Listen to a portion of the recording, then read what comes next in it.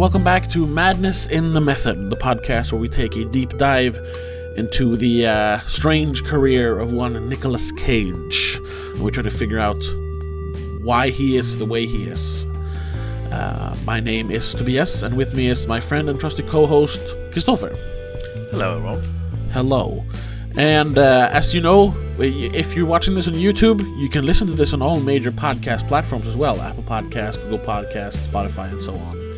And if you're listening on any of those platforms, we are, of course, available on YouTube as well. And if you want the episodes in advance, a few weeks in advance, check us out on patreon.com/don'tmakeascene for early access. But you also get commentary tracks, exclusive episodes of my other podcast, the Spoilercast, and much, much more.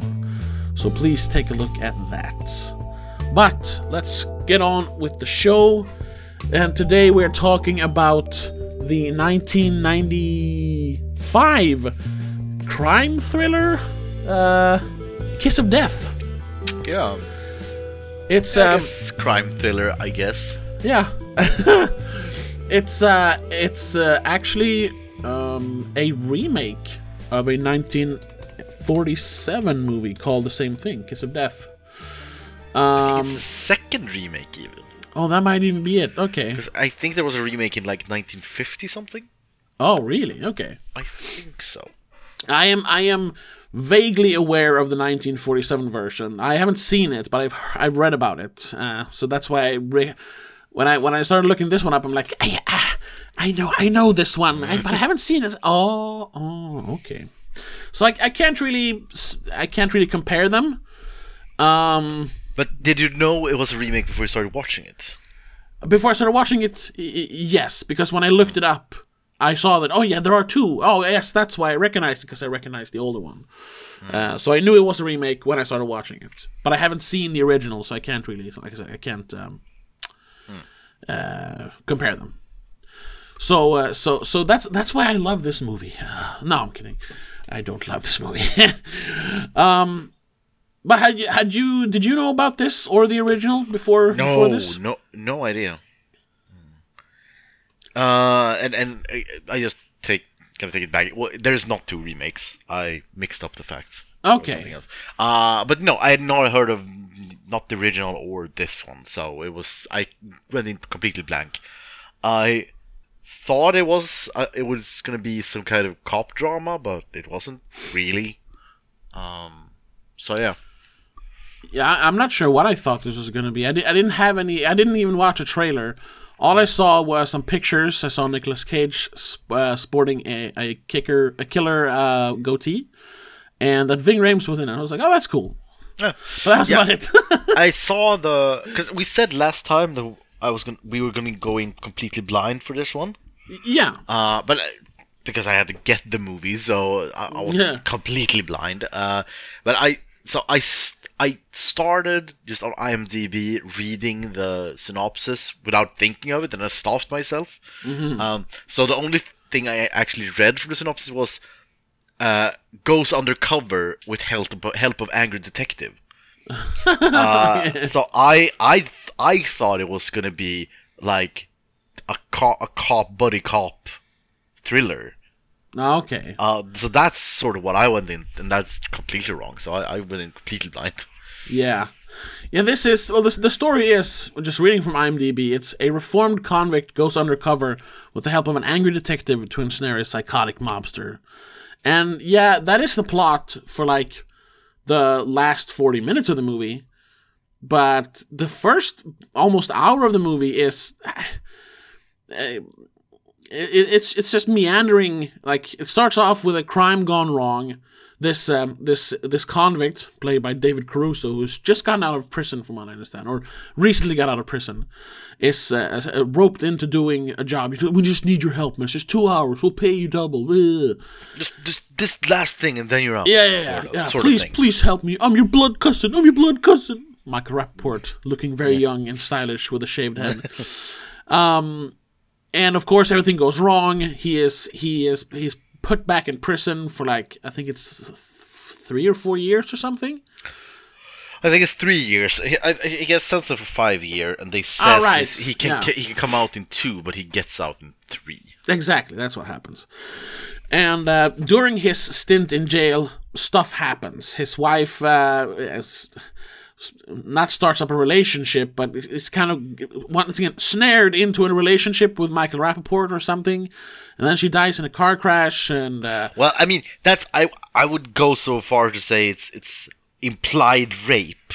Oh, sure, yeah, but I mean, it felt like some time passed from when they start from the initial thing in the bar and when she actually dies. No, that's the night. It's just the night after. Oh, okay. Yeah, it's the morning after. Oh, okay.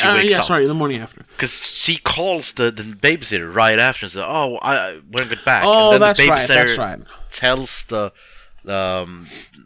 Crusoe, Jimmy Kilmartin, tells him that she didn't. She said she was going to come home. Right. And I was getting a ride from Rappaport's character. That's true. She never did come home. Yeah. So. And then we get some glimpses of the other people involved in that initial crime. I don't even know what they're transporting cars somewhere to something. I didn't pay the most attention to this one. I kind of went in and out of it. I'm nursing a cold right now, so.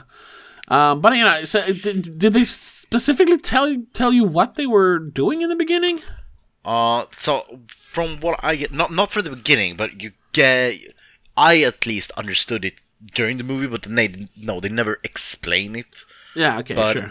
It's sort of, so they steal cars, and then they switch the plates, and then because they do that at least once in the movie, then they switch the plates with a junk car from a junk sure, yard. and then they blow up the old car. Yeah. But they can take out the insurance on the new car. No, not insurance. It's just that then it's clean. The car is clean from then on. Yeah. And then they sell it to whoever wants to buy it. Sure. So they steal luxury. It's sort of like this Gone in 6 Seconds, which we're going to come to later. Yeah. They steal luxury cars, make them clean, so to speak, and then resell it. Okay. And I guess since this guy, Big Junior, yeah, it's the weirdest mob name, he owns a strip club, so I think this is just a part of the business and not the entire business. So I think it's more of a mob thing. We only see one part of the operation. Yeah, because they do sell weapons on the side to Ving Rhames, and they do some other stuff. Yeah. But yeah, so that first botched crime thing with the cars, delivering the cars, and then him spending 3 years in jail is almost the first hour of the movie, and it really doesn't feel like the movie actually gets going until he gets out of prison. And that it's all just build up to like, okay, now you're out of prison, but you still need to help us to get Little Junior or Big Junior or whoever it is. No, it's Little Junior, Nicolas Cage's character. Yeah, because there's this thing, he rats on them while in prison. Yeah, because when his wife dies, he correctly figures out that Ronnie, his blood cousin, is to blame. Yeah. And so he does this thing where he rats people out in a strategic way. So he, without even saying anything, he just puts the blame on Ronnie. Right. And Ronnie gets killed. Michael Rappaport. And gets killed by the Nicolas by Cage. the mob. Well, yeah. And so he feels that he got his vengeance, and here he's done. But then I don't really understood exactly why. But then when he just gets out, the police wants him to get the other one because he won't make it. But I don't understand why he wouldn't make it on the streets. I don't get that. Yeah, I think they just want Little Junior as well, Nicolas Cage's character. Yeah, but why does he feel like that he needs to do it? Because the cop says something about you won't make it out on the street like for a week if you don't help us, and I don't really understand why. If they maybe they are hinting on that they were gonna actually leak that he was the rat, maybe, I don't know. Maybe, I mean, it turns out that some of the police people involved or agency people involved are maybe not corrupt, but they're definitely They're sneaky, Yeah. so to speak. They like to bend the law. So then he goes undercover, so to speak, and tries to get Little Junior on tape committing crimes, and that's more or less the last like 40 minutes of the movie, and that part is pretty good. But the first, like I said, it's very meandering for the first hour, and I didn't hate it, but I didn't particularly like it. Well, I didn't mind it at all, really. I didn't even think about it. That it was meandering. I thought it was establishing things, and it put motivations, and I wasn't really bored or anything. No, but for me, it felt like the standard, criminal going undercover to help the cops, when he gets out of prison. Then you have like your first 20 minutes are establishing him getting out of prison, getting the mission to go undercover, goes undercover, and then spends the rest of the movie undercover trying to frame the big bad guy. Here it was a bunch of other stuff, and then the last act was the going undercover part.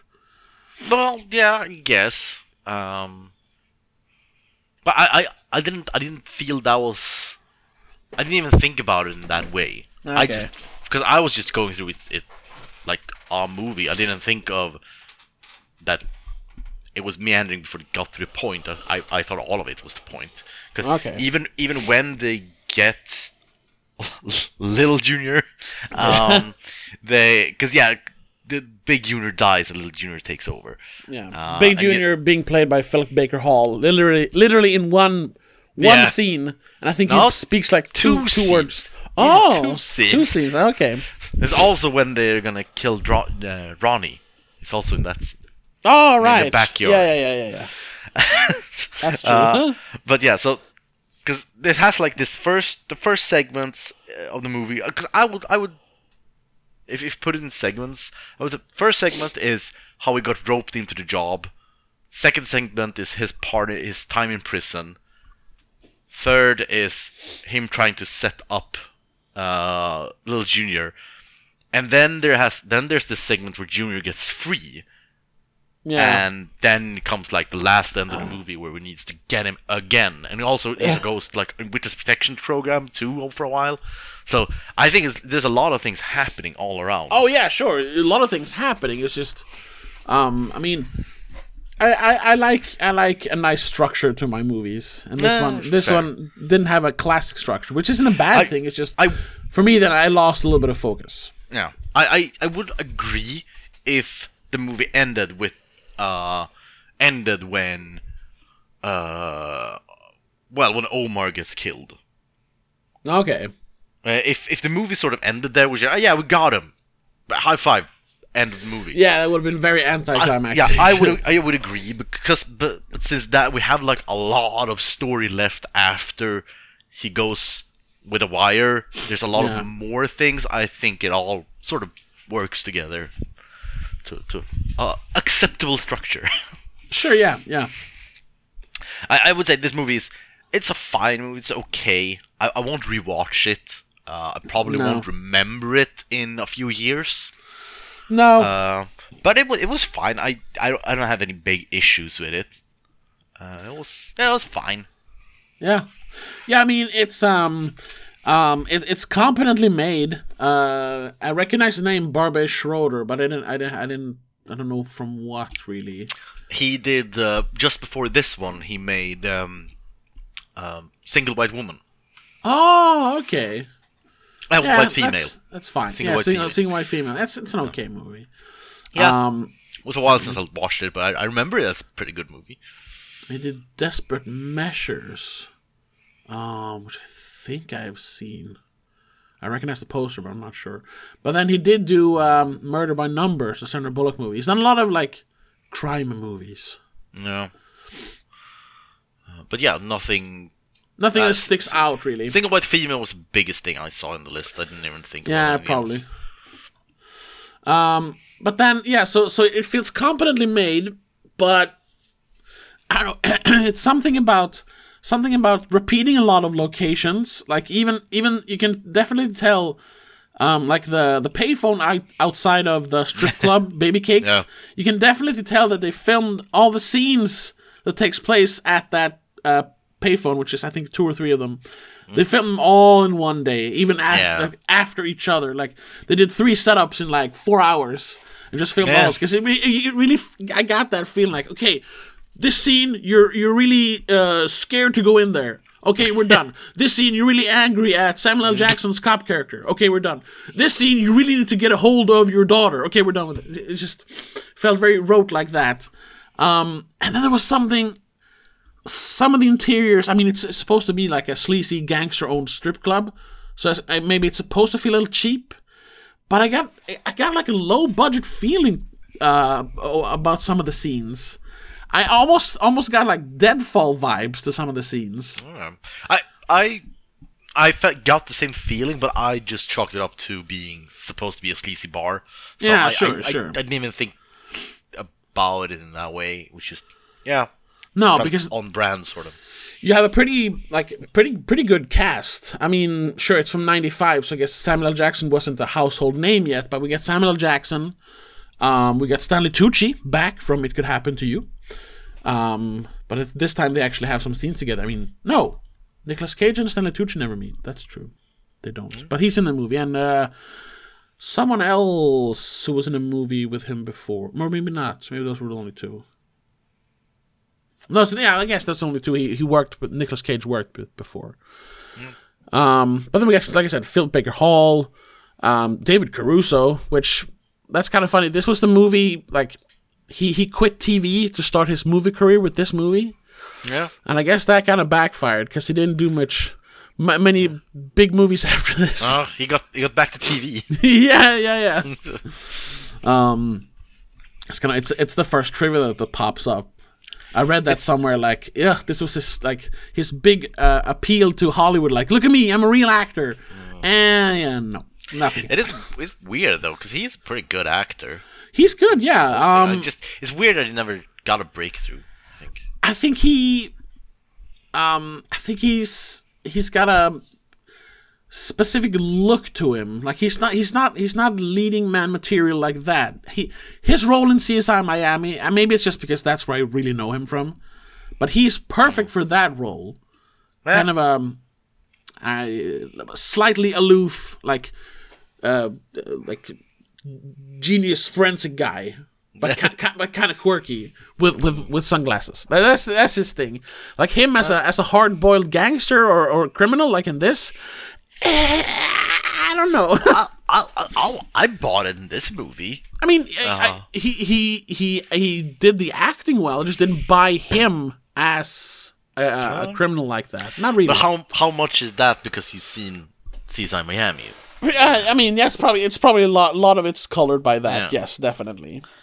So yeah, I think again, I buy it. I think he could have been a leading man, but apparently Hollywood disagree. Hollywood disagrees. Yeah. But then, yeah. Oh, I was just gonna say, I think most of the actors do a pretty good job.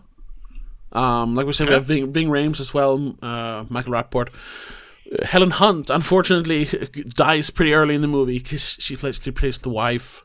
No. And then Catherine Erb is her sister or his sister? I don't know. Rosie Kilmartin. Oh no, she's the wife's sister, right? No, Rosie. Yeah. That's just like the neighbor upstairs. Oh, she's just the neighbor. Okay. Yeah, because because they say that it's just a throwaway line. It's at the beginning when right in the beginning when he comes in. Oh, coming from work or whatever. No, when he leaves and when Rapport comes and he leaves and he calls her and she comes down from the upstairs and he says, "Sure. Did I wake your parents?" So apparently she lives with her parents at that. Right. So, okay. Yeah. And if she was related to anyone, he wouldn't have said it in that way. No, that's true. So he marries the nanny. Yeah, exactly. But I think everyone did a good job, and like that adds to the quality as well. So yeah, it was very back and forth. Like a lot of good actors, but kind of standard direction, and I don't know, a cheap look to some of the scenes. It made me confused as to, like, is this a big project? I mean, David Caruso staked his whole TV career on this. Nah. But then I don't know. And a lot of these people, I think, It's got a $40 million budget. So that's pretty big for 95. Yeah. Because a lot of these people are established, respectable actors at that time, right? Yeah. Oh, yeah, sure. Because Stanley Tucci was, because this isn't the beginning of his career, is it? It's before he got a lot of leading roles. I mean, he kind of blew up in the mid 2000s. I mean, he's working for all the 90s and part of the 80s, I think. But I don't think it was a household name, really. And Ving Rhames? Well, the year before, he was in, of course, in Pulp Fiction. Oh, yeah, right. So, I'm pretty sure they filmed this before. I just got that feeling like this was something he did before. And then it got, maybe not got shelved, but then it's like, oh, he's in this Quentin Tarantino movie. Ooh, he made Reservoir Dogs. Let's hold off on releasing this a little bit. Because they got Samuel L. Jackson as well, who was also in this is before, because this is right before Mission Impossible 2. Because it's 96. Yeah. Well, I think that's his big, like, breakout role, sort of. Mission Impossible. Probably, yeah. Or Pulp Fiction. That or Pulp Fiction, yeah. Yeah, Samuel L. Jackson. Again, Pulp Fiction was his big breakout. Oh, yeah. This is filmed before, so yeah, maybe none of these. Helen Hunt, I guess. Helen Hunt, Nicolas Cage. Yeah, Nicolas Cage. I'm wondering who is the biggest star in this movie, which is the star, the name on the poster, sort of. Well, the name on the poster is David Caruso and Nicolas Cage, because they really, like, TV's David Caruso going into movies. That was the big push. So that's what they were going for, you know. And then Nicolas Cage, because I mean he is at this point he is established in Hollywood, working for over 10 years and, like, doing stuff. Yeah, Helen Hunt, I don't think she either had a break. Because Twister was the year after this. The year after this, yeah. So, everyone broke out a year after this one. Yeah. So yeah, but again, everyone is doing a great job. Sure, yeah, definitely.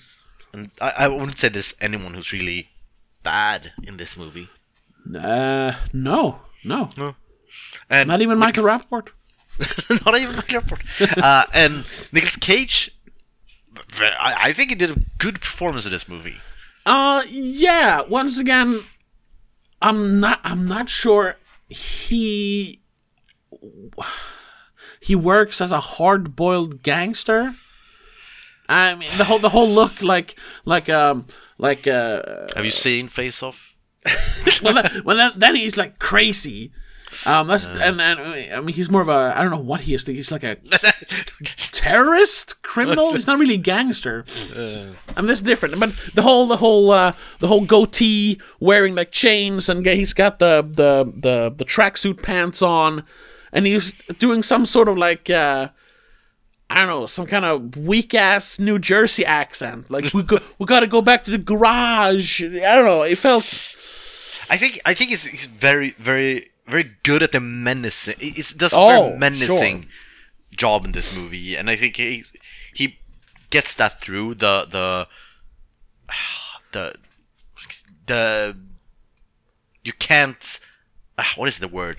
You can't. Unpredictability. Yeah, he's unpredictable. Exactly. Unpredictability and the menacingly, and you can see that this guy's he can break at any moment. Oh yeah, sure. And I think that's what he's supposed to be, because they sort of talk about that. I think that when Big Junior dies, that Little Junior is gonna be sort of worse, or gonna be a bad way to go, sort of. Yeah.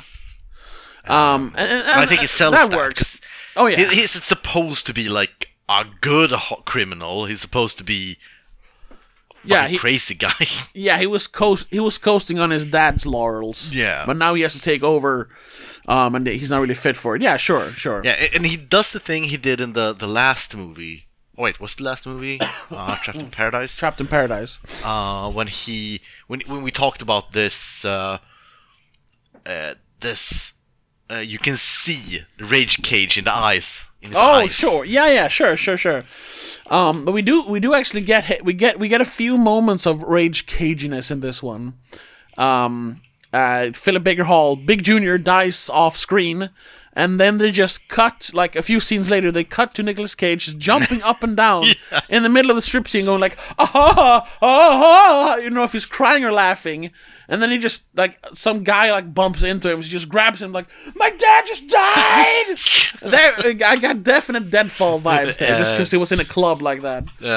I did think the first time we saw him, I was like, it's gonna be Deadfall all over again. When he grabs Caruso by the neck. That's his introduction. Calm down. No, he grabs Michael Rappaport. Sorry, Caruso calms him down. Then Caruso takes his arm and let go of my arm. Yeah, let go of my arm.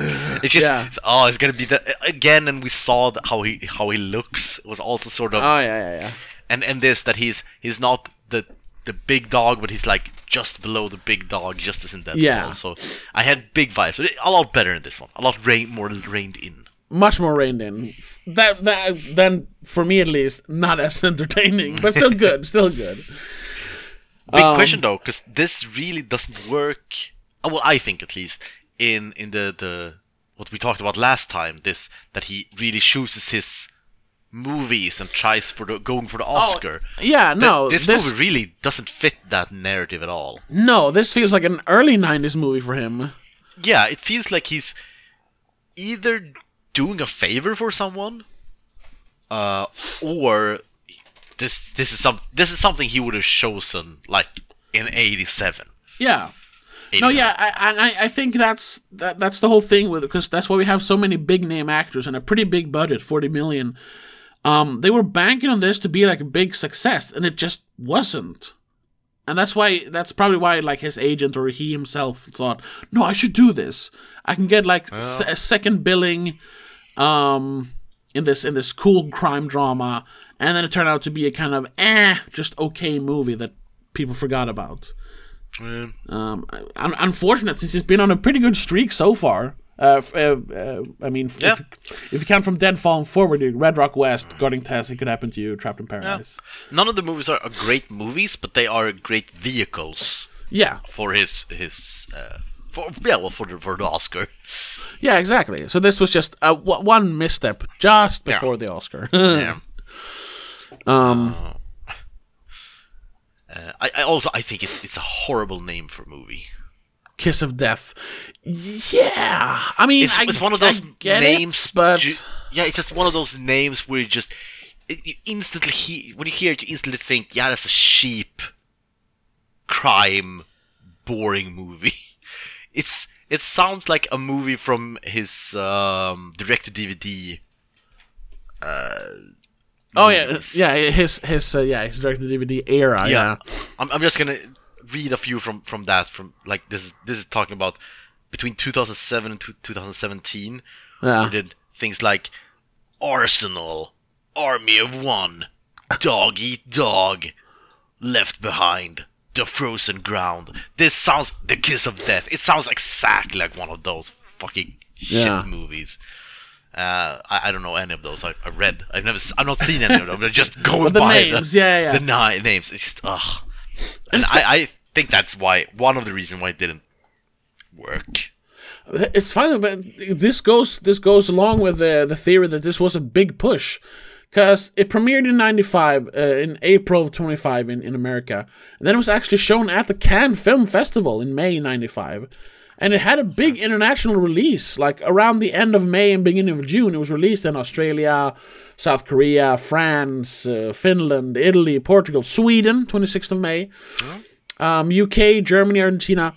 And then I was looking like it was like a video premiere. Yeah, the only place it didn't show like theatrically, just video premiere was Hungary in October '95.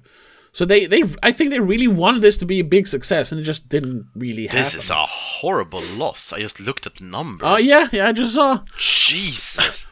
Not even 15 million worldwide. No, 14 million budget didn't even make 15 million. That's just a loss of almost, what is it, like 60%? Yeah, something? and I mean, if you account, because usually you gotta almost double the budget for marketing and stuff. So let's say it's let's say based on the marketing you said, like every country in Cannes and all of those. Yeah, so let's lowball and say 60 million, and they made almost 15 back. Jesus. Yeah, this was a pretty big flop. I mean, it doesn't even have a Metascore, so there was no big reviews of it back then. There are some critic reviews, but that's, smaller stuff. It's not actually on Metacritic. Yeah. So yeah, it's kind of it's an ongoing. We've talked about this before, but even now, up until the movie right before he gets his Oscar, a lot of the movies are just forgotten. And I mean, sometimes it's okay, like Firebird, but I mean, this isn't bad. People should remember this at least. Like, it's one of those movies Nicolas Cage was. No, nobody talks about Kiss of Death. Nobody talks about Trapped in Paradise. It's really weird. Yeah. I mean, I was actually thinking of that while I was watching it, and it could be because of, like you mentioned, his direct-to-DVD era, that he just made so many bad movies that people just forgot about his earlier career. Yeah, again, we talked about this early in this podcast, but he has made so many movies that you can't really, if it's not like something really special, like, I don't know, for example, I'm just looking at the list, like Face Off, which is a good director, or The Rock, which has the famous Sean Connery in it, or Con Air, which is just a fucking memorable weird movie. If it isn't one of those movies that really stand out, it just disappears in all of the other movies. His greatest enemy really became himself there in the 2000s. Yeah, but again, I mean, he made his money. He did his thing. Sure. So, I mean, I just wish more people remembered movies like Racing with the Moon or Birdie or Racing Arizona is probably one that people remember, but that's more because it's a Coen Brothers movie. Yeah, Red Rock West. Come on, Red Rock West. Yes, exactly. Amazing movie, which has just disappeared. It's insane. But this movie, I'd say, is one of those that sort of it's okay if this one disappears. Again, I won't remember this in a few years. No, sure. If you ask me about the Kiss of Death, I was like, fuck it. I don't know. Which one is that? Oh, that one. Yeah. Is that the one when he has that weird name, Little something? That's sort of. Big Junior. It's a weird name for a gangster. Kind of like Jumbo Shrimp, huh? Yeah. But it did have some memorable things in this movie. Like I don't think I've ever seen a mob execution by fist before. Yeah, I thought they were gonna like cut his head off or something. No, they just beat him to death. Just beat him. Nicolas Cage just beats Michael Rappaport with his fist until he dies, and I think that's fucking brutal. Yeah. So that's and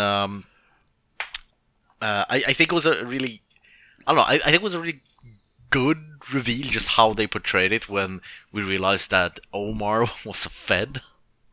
Yeah. When he just got there and just screaming at each other. Everyone's just screaming, and then just you kind of hear like, nobody told us he was a federal agent. You should have told us common fucking courtesy. And then just what the fuck from the back. David Caruso said he was a federal agent.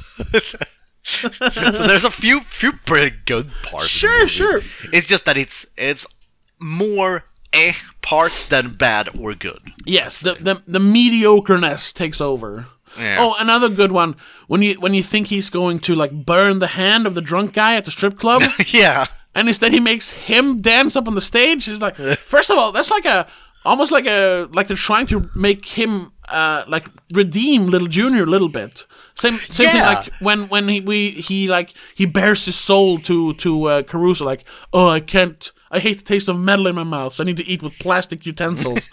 Like little things like, are we supposed to start to sympathize with him? Yeah, because I would say that strips. So for people who haven't seen this, which I think is most people, in the movie there is, because the mobs or Little Junior and Big Junior, they sort of, their headquarters, or where they conduct most of their business is in their strip club. Yeah, baby cakes. Yeah, so we are a lot of the movies in that location. Which also probably is, as you said, that they reuse locations, probably because of, so they can film everything at the same place. Or at the same time. But there's this, just in the behind, or in the background, there's this guy who's sort of grabs at a girl, and Lil Junior, he does not agree on this. So he goes on this thing of, do you know how hard it is to work up there? Do you know the guts that needs? You should show them respect. And then he puts his hand on the table, and then he asks Caruso to light me a cigarette. And you're like, oh, he's gonna burn the hand. And I said, what are we gonna do about you? And then we see him get up on stage. He gets thrown up on stage in his underwear, like, no, dance, monkey. And everyone's like, yeah. And I was thinking, I was like, yeah, I mean, that's cool guy. I think there was in that moment, I was very like, non-violent way to deal with it. It was interesting. Yeah. And again, also just this thing of respecting the workers and being like a good boss. I was like, huh.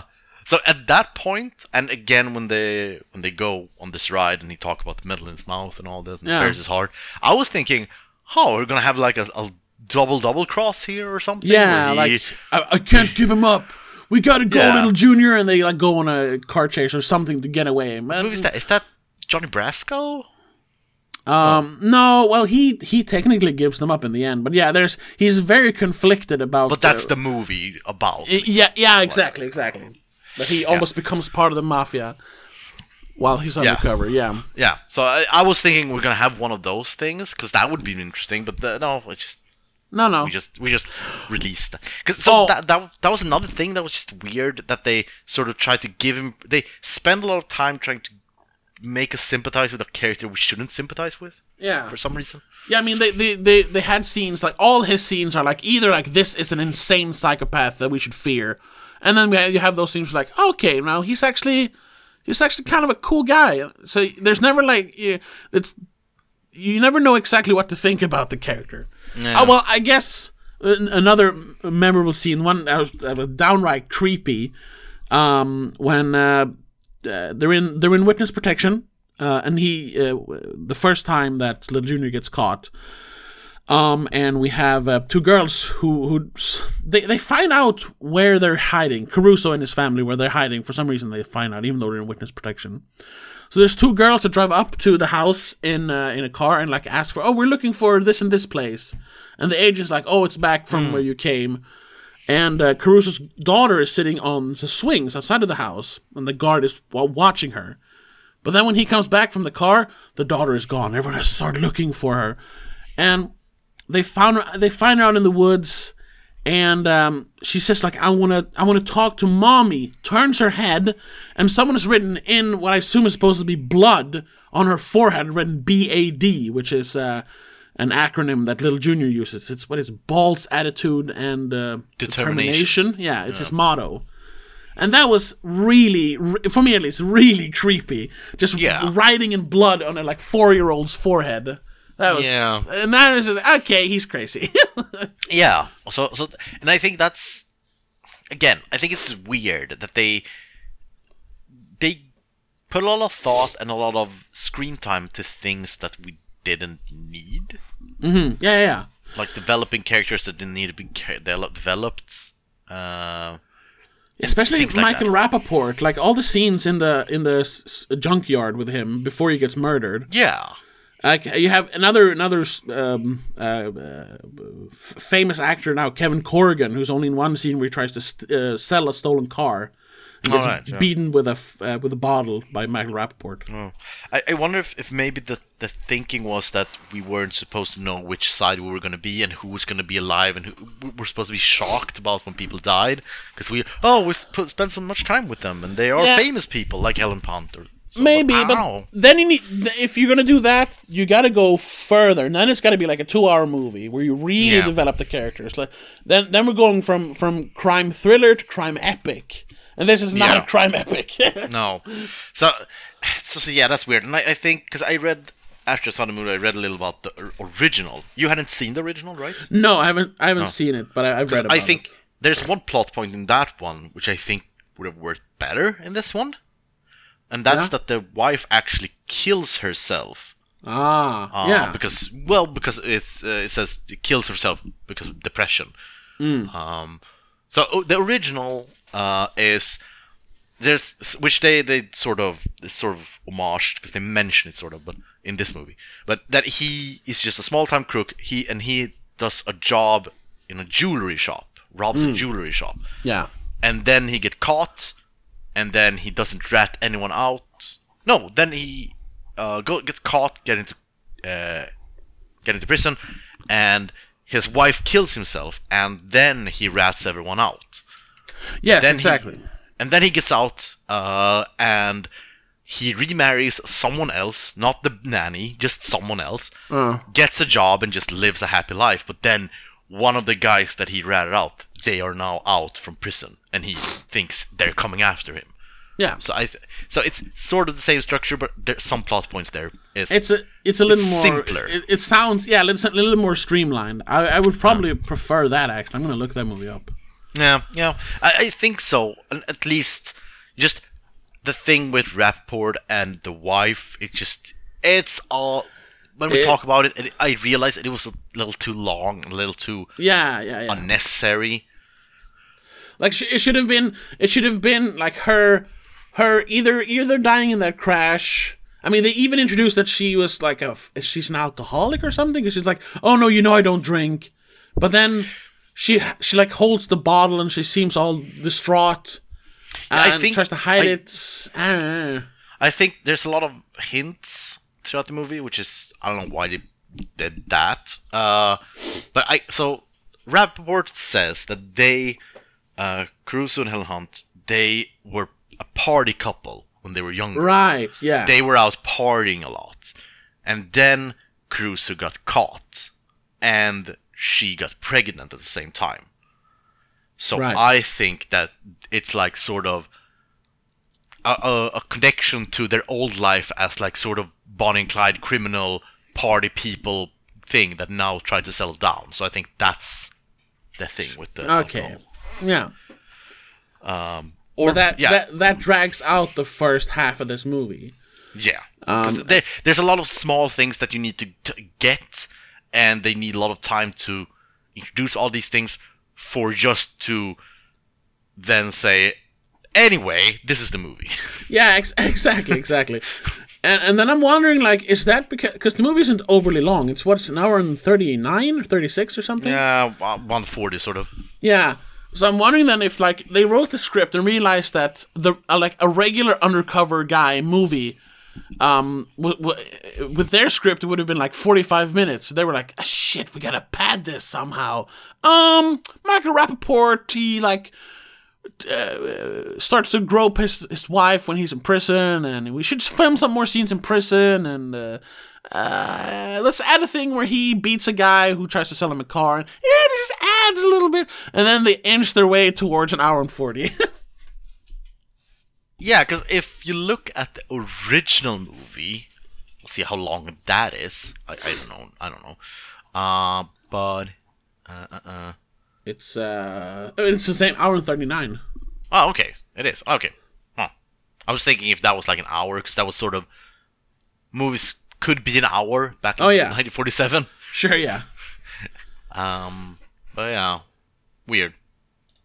Maybe yeah. I think you could streamline it and just, like, honestly, like, make the original, like, the robbery in the original and the car delivery thing, turn that into, like, the first 15 minutes instead of 5 minutes, and, like, build that up. I gotta say though, I really appreciate that there was sort of no action in this movie. Sure. Because it's not an action movie. Yeah, because it had the feel of a cop action movie, and it really felt like they were just gonna shoehorn in like a car chase at them somewhere in the movie, and I'm just happy that didn't happen, because I Sure, yeah. did not need that.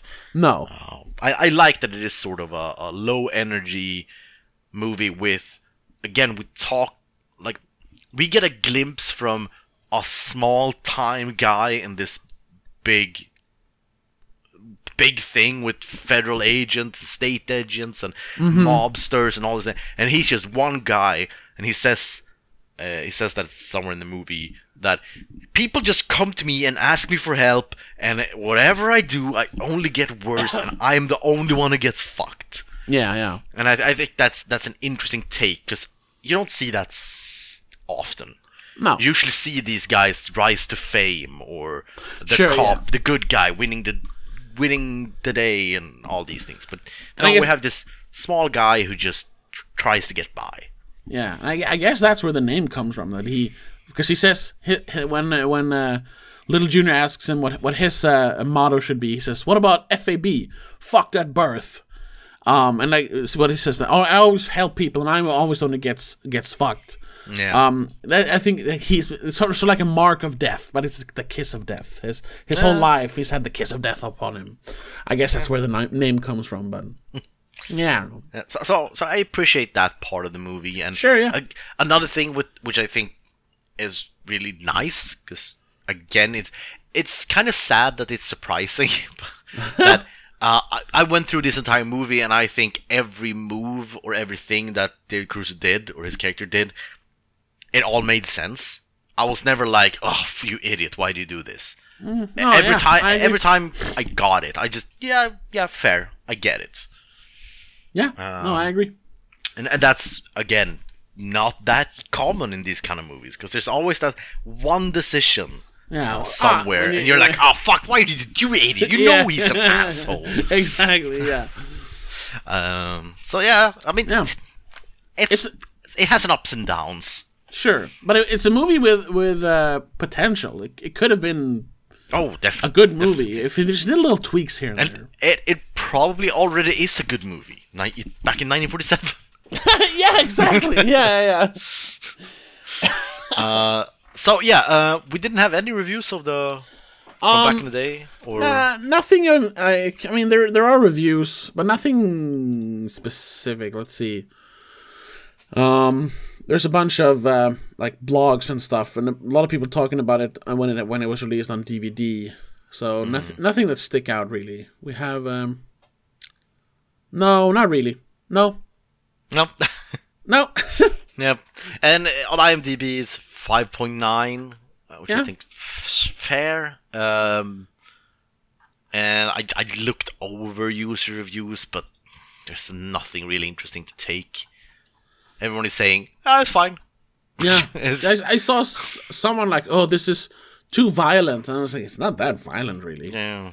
The one really violent thing was when he beats Michael Rappaport to death, but you actually don't see it. You just see No. him beat something. You don't see him actually hit him. And then there's blood. But that's it, yeah. There's one Yeah. guy who gave this a 9 out of 10. Whoa. So, terrific maniacal gangster performance by Nicolas Cage in a suspenseful, smart gangster story with greasy, true-to-life dialogues. 90s gangster classic. I don't know about that. Gonna say a no. I'm gonna say no. Yeah, no. Okay, there are a few pretty like 8 or 9s around here. So. Yeah. I mean, and No, that's not always gonna like happen, low. you know. Yeah, but no really low. No like 1s or 2s. No, I mean, yeah, and that's usually what happens with these more middle of the road movies.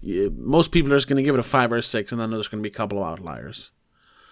When you have a really good movie or a really bad movie, there's always going to be extremes. But here, yeah, most of it's in the middle. Nick Cage at his most evil. If I read here, no, watch Deadfall, please. No. It's Little Junior ramped up 3 times as much. Yeah. Sometimes you notice that. Well, at this point, when we watched 21 movies of Nicolas Cage at this point. Yeah. I would say that I know Nicolas Cage a bit by now. And when people, you feel the same issue we had when we started this, that a lot of people haven't really seen that many Nicolas Cage movies. No. If you think, at least you've seen the classics. Percentage of movies. Because, again, his most evil. Well, how many have you seen? Have you seen The Rock, Con Air face off on this? Is that? And then, sure, yeah. Then he's this is the most evil. But yeah, so... I mean, did you watch Vampire's Kiss? did you watch Time to Kill when he rapes a woman? Oh, right. That I just gotta mention. That was a lot of. That was a very Vampire's Kiss of him when he was jumping in the club. Oh yeah, okay, yeah. When his father died. Yeah. I got Deadfall vibes, but okay, I got because when he screamed, "My father died!" It was the same like. It was his I'm a vampire. Too late. I'm a vampire. he should have done a boo-hoo. Boo-hoo. So yeah. Oh, Vampire's Kiss. And there was a lot of. There's a lot of trivia, but nothing interesting. No, I mean that's the whole thing with this. It's like, not really interesting. So at the end of the day, what you gonna give it for score? I'll give it a solid 5. A solid 5. Yeah. Almost a 6, but nah, it's a 5. Right down the middle of the road. Yeah. I'm actually gonna give it a 6. All right. It's a fair. weak 6. It's a weak 6, but it's just above the line. Sure. Yeah. And I wish it was better so that David Caruso had an actual film career. Yeah. He did. I know. Do you remember when we saw the movie Session 9? Oh yeah. That's David Caruso, almost not in the starring role, but he's like second or third build. Oh. And I really like that one. I like him in that one. Yeah. I just thought a lot about that because I remember because I was really excited. I was showing it to you and a couple of other friends. I was like, "This is really good horror movie," and it didn't go over very well. A lot of I don't know, people weren't super into it. But then there's the scene. Well, I guess it's kind of a famous David Caruso scene when there's this. He says, "Hey," and there's a zoom in on him, and he puts his finger up towards the guy, and he's like, "Fuck you." I thought a lot about that. Like, yeah, he hasn't had the best film career, this guy. Yeah, I always, when I think of Caruso's film career, I always think of Rambo. All right, yeah, sure. Or, well, technically First Blood. First Blood, yeah. First Blood. Just that's always the movie I go for when I think of. Yeah, even though he's good in it. Yeah, he's pretty good, but he's not a lot in it. No, it's just in the beginning, really. Yeah. But yeah, I guess that's Kiss of Death. That's Kiss of Death. Yeah, not much more to say. It's a pretty standard crime thriller. Yeah. So that's that's the first movie. We did 2 movies in '95. This was the first one. The next one is next week, Leaving Las Vegas, which is the end of season 1 of Nicolas Cage podcast. It's the one that he finally won his Oscar for. Yeah. Like that kind of really.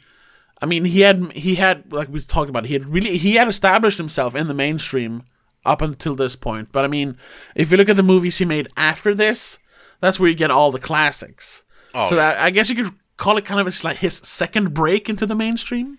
Was Leaving Las Vegas? Yeah. Yeah, I think at this moment he was probably sort of a household name, but he wasn't like recognized as. He wasn't a star yet. No, he was more of. Oh yeah, it's that guy. I saw him in that other movie. Yeah. I think. I don't know. I didn't really watch a lot of movies at 95. I was 6 years old. So. Yeah, exactly. But that's what I think, at least, that people sort of knew who he was, but maybe he wasn't a household name yet. Sure. It was more like a face you recognize more than a name. And then after leaving Las Vegas, he exploded and become what we know today. Yes. So yeah, I'm pretty excited for the next season. There's a again, a lot of classics. Oh yeah. I haven't seen all of it, but I think I've seen most of them. There's some I haven't seen, like Family Man. I actually haven't seen Bringing Out the Dead. Spoilers. I started watching Wind Talkers, but turned it off. So that's it's a spoiler for our 34th episode. But that's coming later in 2022, because as you're listening to this, we are in January, right? Yeah, early it January? should be January just started, I think. Yeah. And we're of course recording this in the middle of November. So after leaving Las Vegas, we're gonna take a little bit of a break over the holidays. Well, even though the holidays have just been when you're listening to this. Yeah. But we'll be back with season 2 in the middle of January, or towards the end of January. Yeah. But another announcement to make, I suppose. We're going to have a guest on the Leaving Las Vegas episode. Yes. No one famous, I guess. No one too famous. I don't know the person yet. Yeah, it's a friend of mine who, even like from the beginning of this podcast, she said I got it beyond for Leaving Las Vegas. So yeah, special guest for the end of season 1, and then we'll be back in late January. So thank you so much for listening. Once again, check us out on all the major podcast platforms. And if you want the episodes in advance, it's patreon.com/don'tmakeascene. Just $3 a month. And once again, thank you so much for listening, and we'll see you in the next one. But until then, have a good one. Bye. Bye, everyone. Madness in the Method is part of Please Don't Make a Scene. It is hosted by Tobias Vedén and Christopher Billén.